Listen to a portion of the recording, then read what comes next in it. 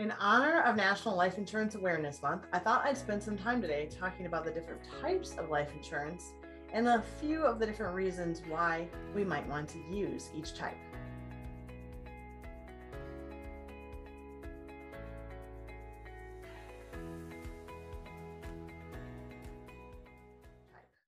See, often when I talk about life insurance, people kind of think in their head just death insurance, right? A benefit when you pass away. And while all life insurance has the death benefit feature, there can be policies built in many different ways to have a lot of living benefits too. But first, let's kind of go through and examine the different types of life insurance and which ones have different benefits. So there's three major types of life insurance: term life insurance, whole life, and universal life. Okay. Now let's think about term for a second. Term life insurance means it really is just for the death benefit. We're buying a set amount of coverage, a set amount of death benefit for a certain period of time, for a 10-year period, a 20-year period, 30, whatever it is, right? It could be used in something like you have young kids that want to make sure you have enough coverage available and something happens and you need, more coverage when your kids are young, or to pay off a mortgage or a business partner or any of those things, okay? Term is probably the cheapest type of life insurance because it does not build up any value, okay? If you do not pass away, if you don't die in that term, which you're probably hoping you don't, right? Then there is no benefit. So it's there in case the bad happens and we need that extra money. So again, it can be used for those situations I just mentioned.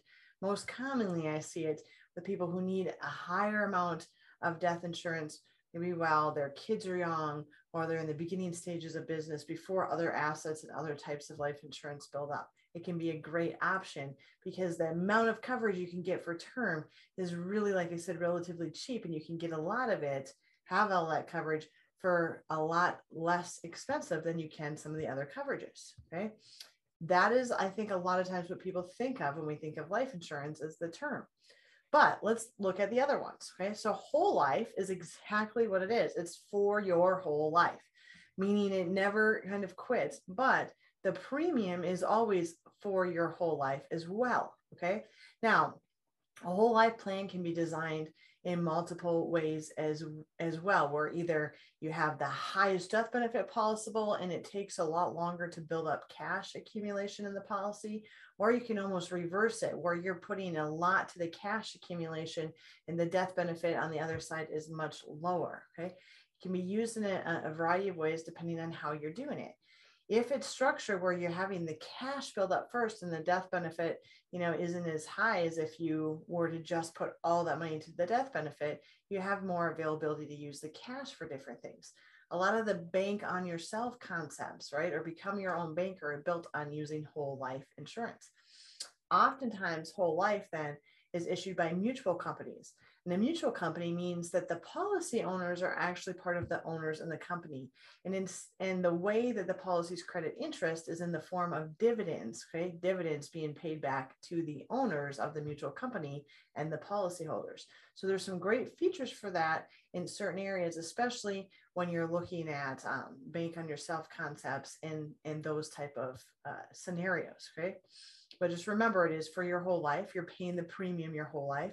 If you have a whole life policy that maybe you don't want to pay the premiums on, sometimes what you can do is convert it to a paid up policy, where you're not putting much in anymore. You're just reducing the death benefit, use the interest or the dividends to pay the death benefit. There's different ways that you can do that, but the premium is there when you buy it for the whole life.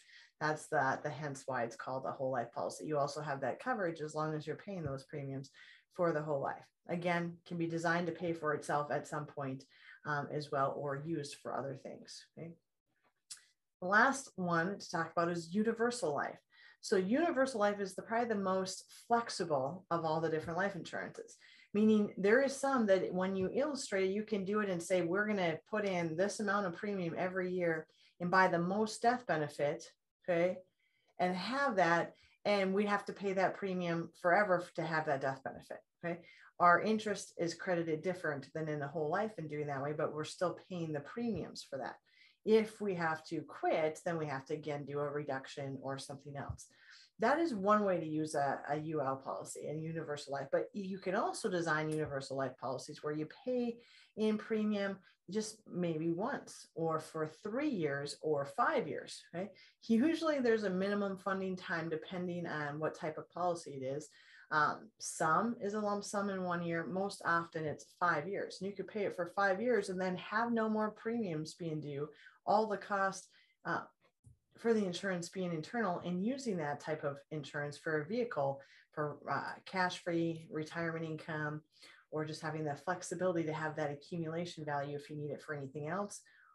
Also for long-term care, using that death benefit or accumulation value for long-term care costs. So they can be built in multiple different ways too.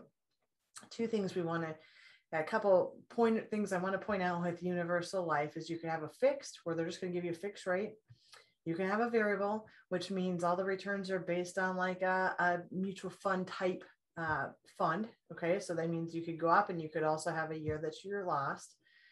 Or the most common, the one we use all the time, is an index universal life. So your return's kind of in the middle, right? We talk about this a lot in the Colors of Money. So if you haven't ever checked that out, make sure you go to the 4 Steps to Creating Your Dream Retirement, download that, because you'll get the Colors of Money in our book there as we go through this.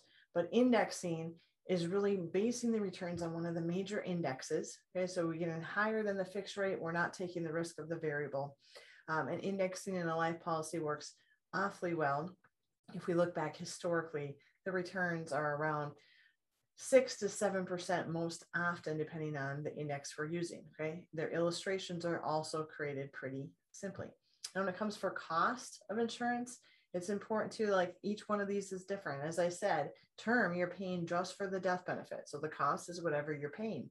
For whole life or for universal, it's a little bit different because you're building them accumulation value usually or you can be as well, depending on how it's designed. So you have to kind of get in there and look at what the cost is. But if you're building like an IUL policy, it's usually pretty inexpensive in the long run, meaning there's usually more cost up front to get that started because we have a higher death benefit, and then the cost kind of reduce. If you have questions on it and whether you have a policy that you think is cheap or expensive, or you're even not even sure where to go, let me know. But again, indexing policies, they're used best for creating some tax-free retirement income. We did a whole financial power hour just recently on this, which you can go back and listen to and go get in more depth. And if you want to learn more about indexing, stay tuned because we're going to be talking about that next week.